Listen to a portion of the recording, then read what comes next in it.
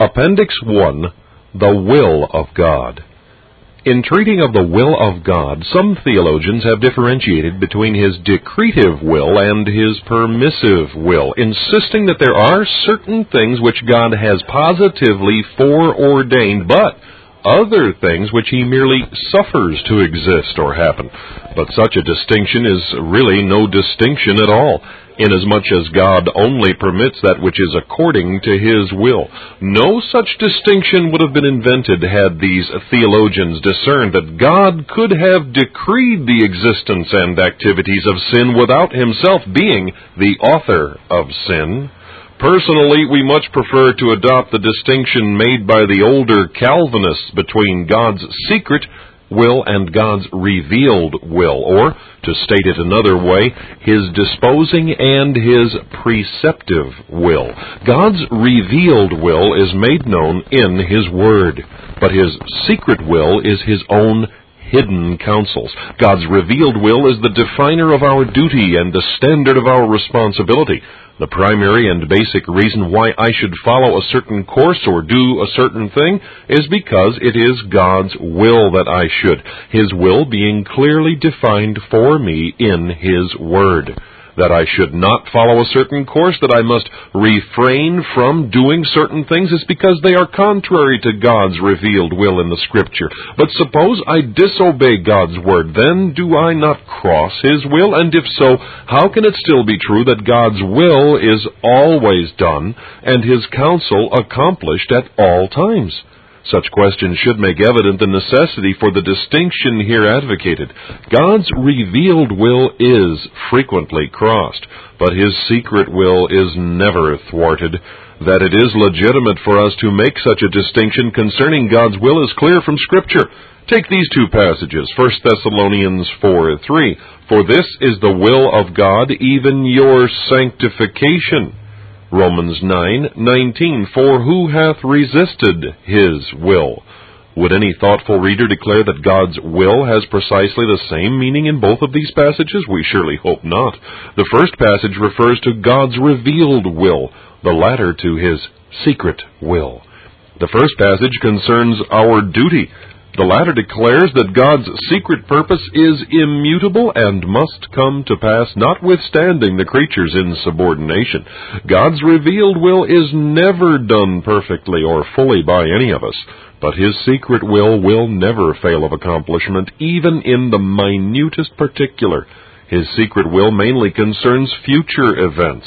His revealed will, our present duty. The one has to do with His irresistible purpose, the other with His manifested pleasure. The one is wrought upon us and accomplished through us, the other is to be done by us. The secret will of God is His eternal, unchanging purpose concerning all things which He hath made, to be brought about by certain means to their appointed ends. Of this God expressly declares in Isaiah chapter 46, verse 10, My counsel shall stand, and I will do all my pleasure. This is the absolute efficacious will of God, always effected, always fulfilled. The revealed will of God contains not His purpose and decree, but our duty, not what He will do according to His eternal counsel, but what we should do if we would please Him. And this is expressed in the precepts and promises of His Word. Whatever God has determined within Himself, whether to do Himself or to do by others or to suffer to be done, whilst it is in His own breast and is not made known by any event in providence or by precept or by prophecy, is His secret will. Such are the deep things of God, the thoughts of His heart, the counsels of His mind, which are impenetrable to all His creatures. But when these are made known, they become His revealed will. Such is almost the whole of the book of Revelation, wherein God has made known to us things which must shortly come to pass. Revelation 1:1, must, because He has eternally purposed that they should. It has been objected by Arminian theologians that the division of God's will into secret and revealed is untenable, because it makes God to have two different wills, the one opposed to the other. But this is a mistake due to their failure to see that the secret and revealed will of God respect entirely different objects.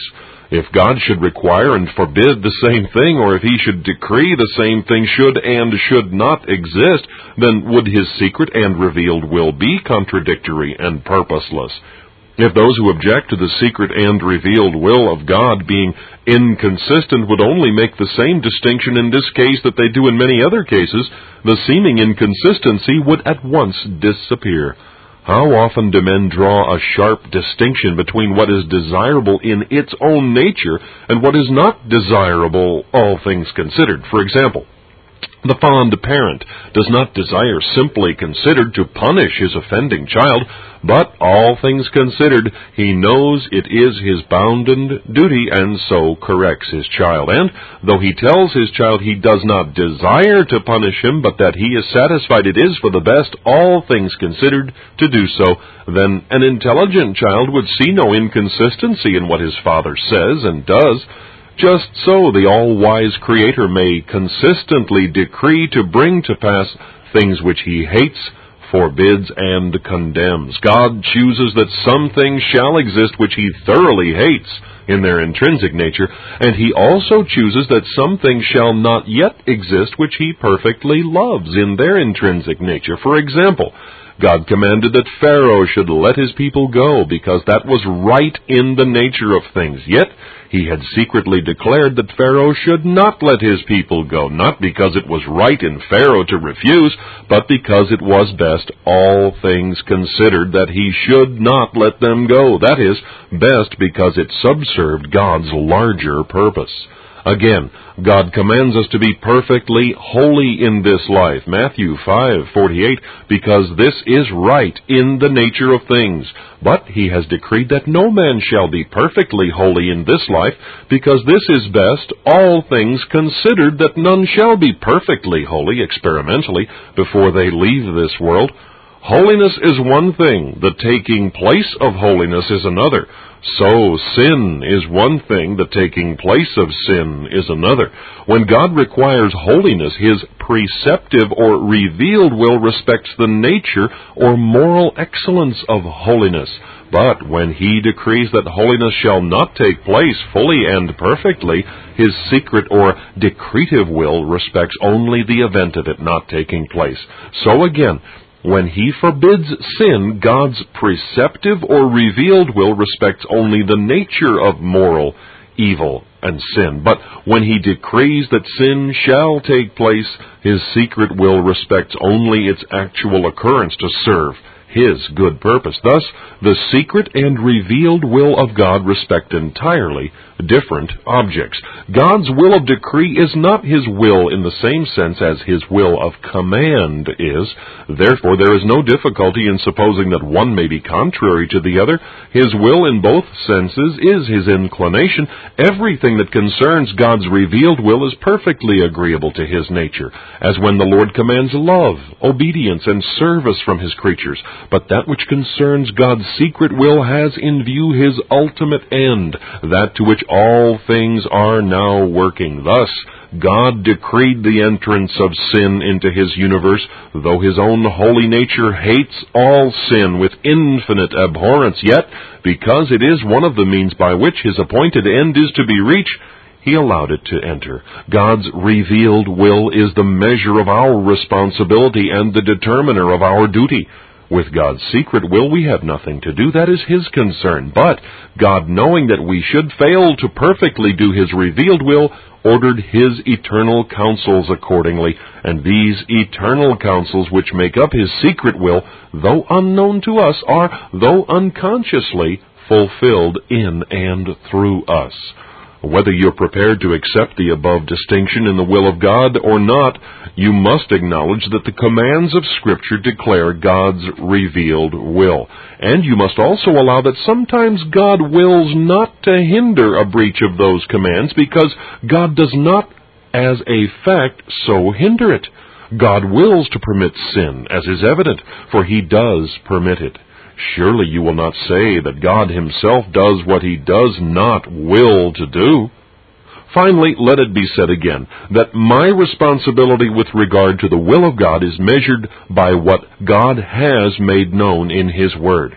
There I learn that it is my duty to use the means of God's provision, and to humbly pray that He may be pleased to bless them to me. To refuse so to do on the ground that I am ignorant of what may or may not be His secret counsels concerning me is not only absurd, but the height of presumption. We repeat, the secret will of God is none of our business. It is His revealed will which measures our accountability. That there is no conflict whatever between the secret and the revealed will of God is made clear from the fact that the former is accomplished by my use of the means laid down in the latter. Appendix 2, the case of Adam. In our chapter on God's sovereignty and human responsibility, we dealt only with the responsibility of man considered as a fallen creature, and at the close of the discussion it was pointed out how that the measure and extent of our responsibility varies in different individuals according to the advantages they have received and the privileges they have enjoyed, which is a truth clearly established by the declaration of the Savior recorded in Luke 12:47 and 48. And that servant which knew his Lord's will and prepared not himself, neither did according to his will, shall be beaten with many stripes. But he that knew not and did not commit things worthy of stripes shall be beaten with few stripes. For unto whomsoever much is given, of him shall be much required, and to whom men have committed much, of him they will ask the more. Now, strictly speaking, there are only two men who have ever walked this earth which were endowed with full and unimpaired responsibility, and they were the first Adam and the last Adam. 1 Corinthians 15:45. The responsibility of each of the rational descendants of Adam, the first Adam, while real and sufficient to establish them accountable to their Creator, is nevertheless limited in degree, because limited through the effects of the fall.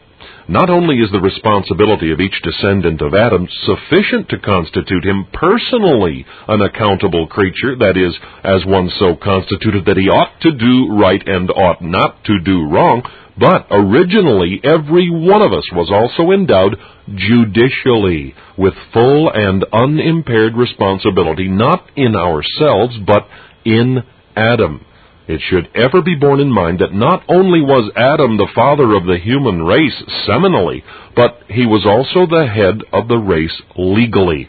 When Adam was placed in the Garden of Eden, he stood there as our representative, so that what he did is reckoned to the account of each for whom he acted. It is beside our present purpose to enter here into a lengthy discussion of the federal headship of Adam, though there is deep and widespread need for this, and we hope ere long to write upon this subject in another book. Suffice it now to refer the reader to Romans chapter 5, verses 12 through 19, where this truth is dealt with by the Holy Ghost. In the heart of this most important passage, we are told that Adam was the figure of him that was to come. Romans 5:14, that is, of Christ. In what sense, then, was Adam the figure of Christ? The answer must be in that he was a federal head, in that he acted on the behalf of a race of men, in that he was the one who was legally as well as vitally affected all connected with him. It is for this reason that the Lord Jesus in 1 Corinthians 15:45 is called the last Adam, that is, the head of the new creation, as the first Adam was the head of the old creation. In Adam, then, each of us stood. As the representative of the human race, the first man acted. As then Adam was created with full and unimpaired responsibility, unimpaired because there was no evil nature within him, and as we were all in Adam, it necessarily follows that all of us originally were also endowed with full and unimpaired responsibility. Therefore, in Eden, it was not merely the responsibility of Adam as a single person that was tested, but it was human responsibility, the responsibility of the race as a whole and in part, which was on trial. Webster's dictionary defines responsibility first as liable to account, second as able to discharge an obligation. Perhaps the meaning and scope of the term responsible might be expressed and summed up in the one word, oughtness. Godward's responsibility respects that which is due the Creator from the creature, and which the creature is under moral obligations to render. In the light of the above definition, it is at once apparent that responsibility is something that must be placed on trial. And as a fact, this is, as we learn from the inspired record, exactly what happened in Eden. Adam was placed on probation. His obligations to God were put to the test. His loyalty to the Creator was tried out. The test consisted of obedience to his Maker's command. Of a certain tree he was forbidden to eat. But right here, a very formidable difficulty confronts us. From God's standpoint, the result of Adam's probation was not left in uncertainty. Before God formed him out of the dust of the ground and breathed into his nostrils the breath of life, he knew exactly how the appointed test would terminate. With this statement, every Christian reader must be in accord, for to deny God's foreknowledge is to deny His omniscience, and this is to repudiate one of the fundamental attributes of deity. But we must go further. Not only had God a perfect knowledge of the outcome of Adam's trial, not only did His omniscient eye see Adam eating of the forbidden fruit, but He decreed beforehand that he should do so. This is evident not only from the general fact that nothing happens save that which the Creator and Governor of the universe has eternally purposed, but also from the express declaration of Scripture that Christ, as a lamb, verily was foreordained before the foundation of the world. 1 Peter 1:20. If then God had foreordained before the foundation of the world that Christ should in due time be offered as a sacrifice for sin, then it is unmistakably evident that God had also foreordained sin should enter into the world, and if so, that Adam should transgress and fall. In full harmony with this, God Himself placed in Eden the tree of the knowledge of good and evil, and also allowed the serpent to enter and deceive Eve. Here then is the difficulty. If God has eternally decreed that Adam should eat of the tree, how could he be held responsible not to eat of it? Formidable as the problem appears, nevertheless, it is capable of a solution moreover which can be grasped even by the finite mind. The solution is to be found in the distinction between God's secret will and His revealed will. As stated in Appendix 1, human responsibility is measured by our knowledge of God's revealed will. What God has told us, not what He has not told us, is the definer of our duty. So it was with Adam. That God had decreed sin should enter this world through the disobedience of our first parents was a secret hid in His own breast. Of this Adam knew nothing, and that made all the difference so far as his responsibility was concerned. Adam was quite unacquainted with the Creator's hidden counsels. What concerned him was God's revealed will, and that was plain. God had forbidden him to eat of the tree, and that was enough. But God went further. He even warned Adam of the dire consequences which would follow should he disobey. Death would be the penalty. Transgression, then, on the part of Adam was entirely excuseless. Created with no evil nature in him, with a will in perfect equipoise, placed in the fairest environment, given dominion over all the lower creation, allowed full liberty with only a single restriction upon him, plainly warned of what would follow an act of insubordination to God, there was every possible inducement for Adam to preserve his innocence, and, should he fail and fall, then by every principle of righteousness his blood must lie upon his own head, and his guilt be imputed to all in whose behalf he acted. Had God disclosed to Adam His purpose that sin would enter this world, and that He had decreed Adam should eat of the forbidden fruit, it is obvious that Adam could not have been held responsible for the eating of it. But in that God withheld the knowledge of His counsels from Adam, His accountability was not interfered with. Again, had the Lord God created Adam with a bias toward evil, then human responsibility had been impaired, and man's probation merely one in name only.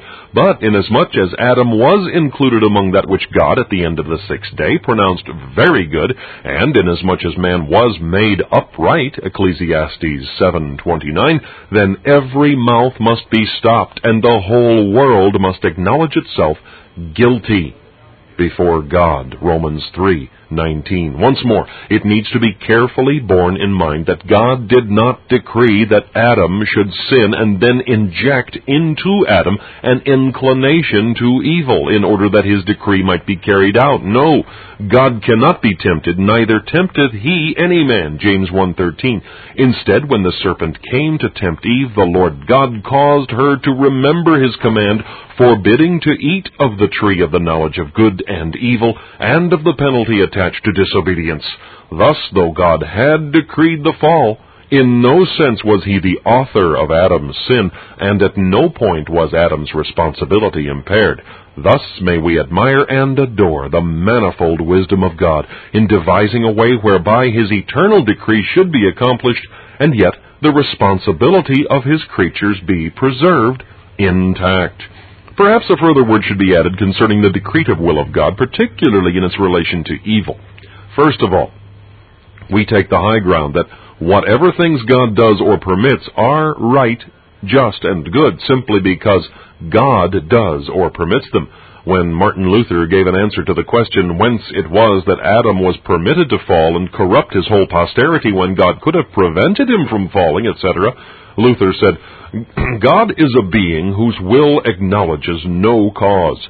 Neither is it for us to prescribe rules to his sovereign pleasure or call him to account for what he does. He has neither superior nor equal, and his will is the rule of all things. He did not thus will such and such things because they were right and he was bound to will them, but they are therefore equitable and right because he wills them. The will of man, indeed, may be influenced and moved, but God's will never can. To assert the contrary is to undeify him." Unquote. To affirm that God decreed the entrance of sin into his universe and that he foreordained all its fruits and activities is to say that which at first may shock the reader. But reflection should show that it is far more shocking to insist that sin has invaded his dominions against God's will, and that its exercise is outside the Lord's jurisdiction, for in such a case, where would God's omnipotency be? No, to recognize that God has foreordained all the activities of evil is to see that he is the governor of sin. His will determines its exercise. His power regulates its bounds. Psalm 76:10.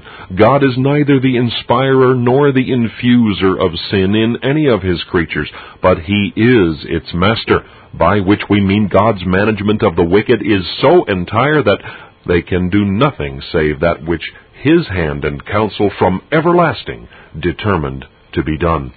Though nothing contrary to holiness and righteousness can ever emanate from God, yet he has, for his own wise ends, ordained his creatures to fall into sin. Had sin never been permitted, how could the justice of God have been displayed in punishing it? How could the wisdom of God have been manifested in so wondrously overruling it? How could the grace of God have been exhibited in pardoning sin? How could the power of God have been exercised in subduing it? A very solemn and striking proof of Christ's acknowledgment of God's decretal of sin is seen in his treatment of Judas Iscariot. The Savior knew full well that Judas would betray him, yet we never read that he expostulated with him. Instead, he said to him, "That thou doest, do quickly." John 13:27. Yet, mark, this was said after he had received the sop and Satan had taken possession of his heart. Judas was already prepared for and determined on his traitorous work. Therefore did Christ permissively, bowing to his Father's ordination, bid Judas go forth to his awful work. Thus, though God is not the author of sin, and though sin is contrary to his holy nature, yet the existence and operations of it are not contrary to his will, but subservient to it. God never tempts man to sin, but he has, by his eternal counsels, which he is now executing, determined its course. Moreover, as we have shown in chapter 8, though God has decreed man's sins, yet is man responsible not to commit them, and blamable because he does. Strikingly were these two sides of this awful subject brought together by Christ in that statement of His, "Woe unto the world because of offenses, for it must needs be that offenses come, because God has foreordained them. But woe to that man by whom the offense cometh," Matthew 18:7. "So too, though all which took place at Calvary was by the determinate counsel and foreknowledge of God," Acts 2:23, "nevertheless, wicked hands crucified the Lord of glory, and in consequence His blood has righteously rested upon them and on their children." High mysteries are these, yet it is both our happy privilege and bounden duty to humbly receive whatsoever God has been pleased to reveal concerning them in His word of truth. Appendix 3. The meaning of cosmos in John 3:16. It may appear to some of our readers that the exposition we have given of John 3:16 in the chapter on difficulties and objections is a forced and unnatural one, inasmuch as our definition of the term world seems to be out of harmony with the meaning and scope of this word in other passages where, to supply the world of believers, God's elect, as a definition of world, would make no sense. Many have said to us, "Surely world means world, that is you, me, and everybody." In reply, we would say we know from experience how difficult it is to set aside the traditions of men and come to a passage which we have heard explained in a certain way scores of times and study it carefully for ourselves without bias. Nevertheless, this is essential if we would learn the mind of God.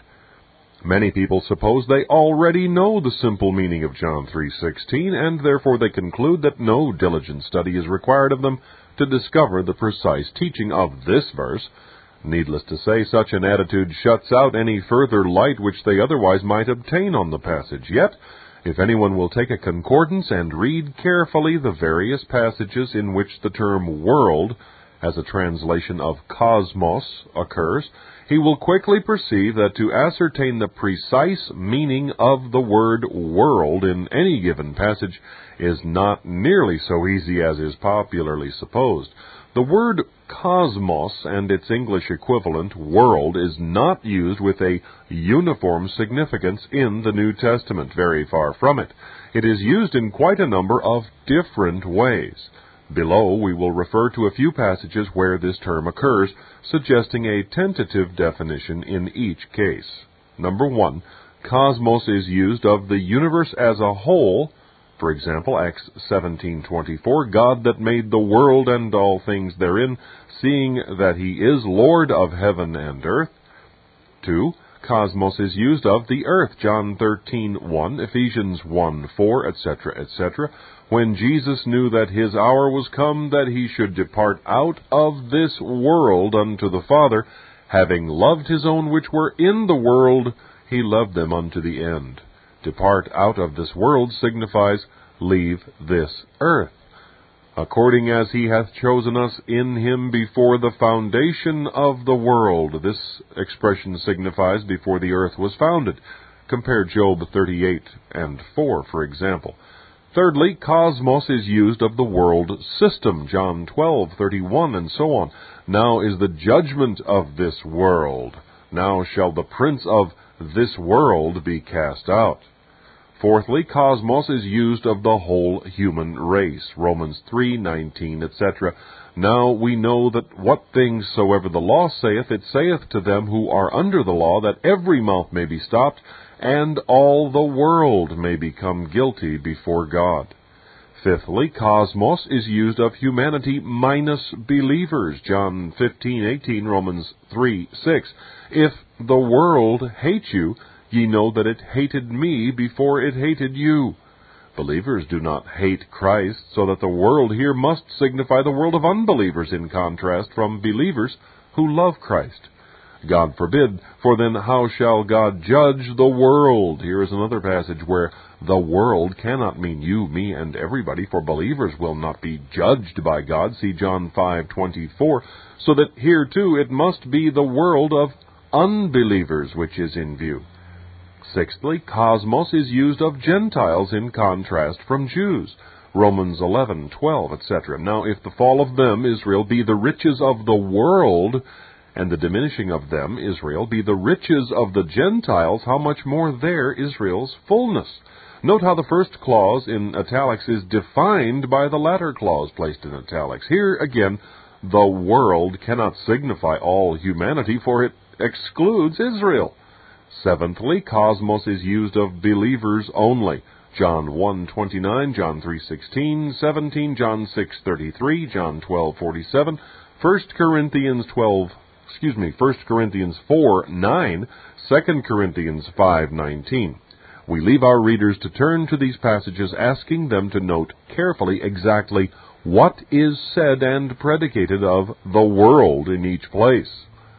Thus it will be seen that cosmos has at least 7 clearly defined different meanings in the New Testament. It may be asked, has then God used a word thus to confuse and confound those who read the Scriptures? We answer no, nor has he written his word for lazy people who are too dilatory or too busy with the things of this world, or, like Martha, so much occupied with serving, they have no time and no heart to search and study Holy Writ. Should it be asked further, but how is a searcher of the Scriptures to know which of the above meanings the term world has in any given passage? The answer is, this may be ascertained by a careful study of the context, by diligently noting what is predicated of the world, unquote, in each passage, and by prayerfully consulting other parallel passages to the one being studied. The principal subject of John 3:16 is Christ as the gift of God. The first clause tells us what moved God to give his only begotten Son, and that was his great love. The second clause informs us for whom God gave his Son, and that is for whosoever, or everyone who believeth, while the last clause makes known why God gave his Son, his purpose, and that is that everyone that believeth should not perish but have everlasting life. That the world in John 3:16 refers to the world of believers, or God's elect, in contradistinction from the world of the ungodly, see 2 Peter 2:5, is unequivocally established by a comparison of the other passages which speak of God's love. Romans 5:8, God commendeth his love toward us, the saints. Hebrews 12:6, whom the Lord loveth, he chasteneth, that is, every son. 1 John 4:19, we love him because he first loved us, believers. The wicked God pities. See Matthew 18:33. Unto the unthankful and evil God is kind. See Luke 6:35. The vessels of wrath he endures with much long suffering. See Romans 9:22. But his own God loves. Appendix 4, 1 John 2:2. There is one passage more than any other which is appealed to by those who believe in universal redemption, and which at first sight appears to teach that Christ died for the whole human race. We have therefore decided to give it a detailed examination and exposition. 1 John 2:2. And he is the propitiation for our sins, and not for ours only, but also for the sins of the whole world. This is the passage which apparently most favors the Arminian view of the atonement. Yet, if it be considered attentively, it will be seen that it does so only in appearance, and not in reality. Below, we offer a number of conclusive proofs to show that this verse does not teach that Christ has propitiated God on behalf of all the sins of all men. In the first place, the fact that this verse opens with "and" necessarily links it with what has gone before. We, therefore, give a literal word-for-word translation of 1 John 2:1 from Bagster's Interlinear Bible. Little children my, these things I write to you, that ye may not sin. And if any one should sin, a paraclete we have with the Father, Jesus Christ, the righteous. It will thus be seen that the Apostle John is here writing to and about the saints of God. His immediate purpose was twofold. First, to communicate a message that would keep God's children from sinning. Second, to supply comfort and assurance to those who might sin and, in consequence, be cast down and fearful that the issue would prove fatal. He, therefore, makes known to them the provision which God has made for just such an emergency. This we find at the end of verse 1 and throughout verse 2. The ground of comfort is twofold. Let the downcast and repentant believer, 1 John 1:9, be assured that, first, he has an advocate with the Father. Second, that this advocate is the propitiation for our sins. Now, believers only may take comfort from this, for they alone have an advocate.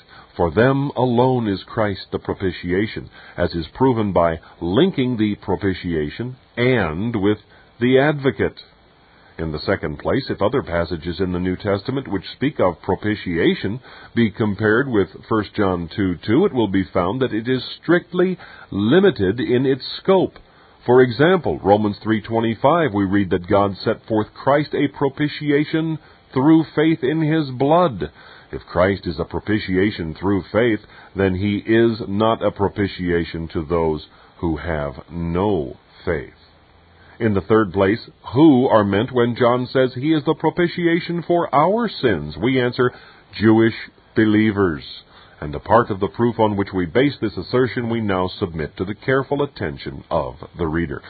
In Galatians 2:9, we are told that John, together with James and Cephas, were apostles unto the circumcision, that is, Israel. In keeping with this, the epistle of James is addressed to the 12 tribes which are scattered abroad, so the first epistle of Peter. And John also is writing to saved Israelites, but for saved Jews and saved Gentiles. Some of the evidences that John is writing to saved Jews are as follows. A. In the opening verse he says of Christ, which we have seen with our eyes and our eyes have handled. How impossible it would have been for the Apostle Paul to have commenced any of his epistles to Gentile saints with such language. B. Brethren, I write no new commandment unto you, but an old commandment which ye had from the beginning. 1 John 2:7. The beginning here referred to is the beginning of the public manifestation of Christ. In proof, compare chapter 1, verse 1, chapter 2, verse 13, etc. Now, these believers, the apostle tells us, had the old commandment from the beginning. This was true of Jewish believers, but it was not true of Gentile believers. C. I write to you, fathers, because ye have known him from the beginning. Chapter 2, verse 13. Here again, it is evident that it is Jewish believers that are in view. D. Little children, it is the last time, and as ye have heard that Antichrist shall come, even now are there many Antichrists, whereby we know that it is the last time. They went out from us, but they were not of us. Chapter 2, verses 18 and 19. These brethren to whom John wrote had heard from Christ himself that Antichrist should come. See Matthew 24. Many Antichrists, John declares, went out from us, were all Jews. For during the first century, none but a Jew posed as the Messiah. Therefore, when John says he is the propitiation for our sins, he can only mean for the sins of Jewish believers. It is true that many things in John's epistle apply equally to believing Jews and believing Gentiles. Christ is the advocate of the one as much as of the other. The same may be said of many things in the epistle of James, which is also a general epistle, though expressly addressed to the 12 tribes scattered abroad. In the fourth place, when John added, and not for ours only, but also for the whole world, he signified that Christ was the propitiation for the sins of Gentile believers too. For, as previously shown, the world is a term contrasted from Israel. This interpretation is unequivocally established by a careful comparison of 1 John 2:2 with John 11:51 and 52, which is a strictly parallel passage. And this spake he not of himself, but, being high priest that year, he prophesied that Jesus should die for that nation, and not for that nation only, but that also he should gather together in one the children of God that were scattered abroad. Here Caiaphas, under inspiration, made known for whom Jesus should die. Notice how the correspondency of his prophecy goes with this declaration of John's. He is the propitiation for our believing Israelites' sins. He prophesied that Jesus should die for that nation, and not for ours only, and not for that nation only, but also for the whole world, that is, Gentile believers scattered throughout the earth. And, back from John's Gospel, he should gather together in one the children of God that were scattered abroad. In the fifth place, the above interpretation is confirmed by the fact that no other is consistent or intelligible. If the whole world signifies the whole human race, then the first clause and the also in the second clause are absolutely meaningless. If Christ is the propitiation for everybody, it would be idle tautology to say first he is the propitiation for our sins and also for everybody. There could be no also if he is the propitiation for the entire human family. Had the apostle meant to affirm that Christ is a universal propitiation, he had omitted the first clause of verse 2 and simply said he is the propitiation for the sins of the whole world, confirmatory of not for ours, Jewish believers only, but also for the whole world, Gentile believers too. Compare also John chapter 10, verse 16, John 17, verse 20. In the sixth place, our definition of the whole world is in perfect accord with other passages in the New Testament. For example, whereof ye heard before in the word of the truth of the gospel, which is come unto you, as it is in all the world, Colossians 1, 5 and 6. Does all the world here mean absolutely and unqualifiedly all mankind? Had all the human family heard the gospel? No. The apostle's obvious meaning is that the gospel, instead of being confined to the land of Judah, had gone abroad without restraint into Gentile lands. So, in Romans 1:8, first, I thank my God through Jesus Christ for you all, that your faith is spoken of throughout the whole world. The apostle is here referring to the faith of those Roman saints being spoken of in a way of commendation. But certainly all mankind did not so speak of their faith. It was the whole world of believers that he was referring to in Revelation 12:9. Now, we read of Satan, which deceiveth the whole world. But, again, this expression cannot be understood as a universal one, for Matthew 24:24 tells us that Satan does not and cannot deceive God's elect. Here it is, the whole world of unbelievers. In the seventh place, to insist that the whole world in 1 John 2, chapter 2, signifies the entire human race, is to undermine the very foundations of our faith. If Christ is the propitiation for those that are lost equally as much as for those that are saved, then what assurance have we that believers too may not be lost? If Christ is the propitiation for those now in hell, what guarantee have I that I may not end in hell? The bloodshedding of the incarnate Son of God is the only thing which can keep anyone out of hell, and if many for whom that precious blood made propitiation are now in the awful place of the damned, then may not that blood prove inefficacious for me? Away with such a God-dishonoring thought. However men may quibble and wrest the Scriptures, one thing is certain: the atonement is no failure. God will not allow that precious and costly sacrifice to fail in accomplishing completely that which it was designed to effect. Not a drop of that holy blood was shed in vain. In the last great day there shall stand forth no disappointed and defeated Savior, but one who shall see of the travail of his soul and be satisfied. Isaiah 53:11. These are not our words, but the infallible assertion of him who declares, "My counsel shall stand," Isaiah 64:10, "and I will do all my pleasure." Upon this impregnable rock we take our stand. Let others rest on the sands of human speculation and 20th century theorizing if they wish. That is their business. But to God they will yet have to render an account. For our part, we had rather be railed at as a narrow-minded, out-of-date hyper-Calvinist than be found repudiating God's truth by reducing the divinely efficacious atonement to a mere fiction. And thus the reading of the final appendix of Arthur W. Pink's The Sovereignty of God.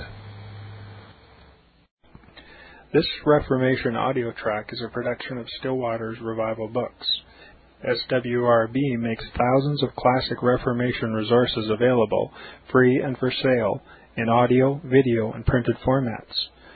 Our many free resources, as well as our complete mail-order catalog, containing thousands of classic and contemporary Puritan and Reformed books, tapes, and videos at great discounts, is on the web at www.swrb.com. We can also be reached by email at swrb@swrb.com, by phone at 780-450-3730, by fax at 780-468-1096, or by mail at 4710-37A Avenue, Edmonton, that's Edmonton, Alberta, abbreviated capital A, capital B, Canada, T6L3T5. You may also request a free printed catalog. And remember that John Calvin, in defending the Reformation's regulative principle of worship, or what is sometimes called the scriptural law of worship, commenting on the words of God, which I commanded them not, neither came into my heart, from his commentary on Jeremiah 7:31, writes, God here cuts off from men every occasion for making evasions, since he condemns by this one phrase, I have not commanded them, whatever the Jews devised. There is then no other argument needed to condemn superstitions than that they are not commanded by God. For when men allow themselves to worship God according to their own fancies, and attend not to his commands, they pervert true religion. And if this principle was adopted by the Papists, all those fictitious modes of worship in which they absurdly exercise themselves would fall to the ground. It is indeed a horrible thing for the Papists to seek to discharge their duties towards God by performing their own superstitions. There is an immense number of them, as it is well known, and as it manifestly appears. Were they to admit this principle, that we cannot rightly worship God except by obeying his word, they would be delivered from their deep abyss of error. The prophet's words, then, are very important, when he says that God had commanded no such thing, and that it never came to his mind, as though he had said that men assume too much wisdom when they devise what he never required, nay, what he never knew.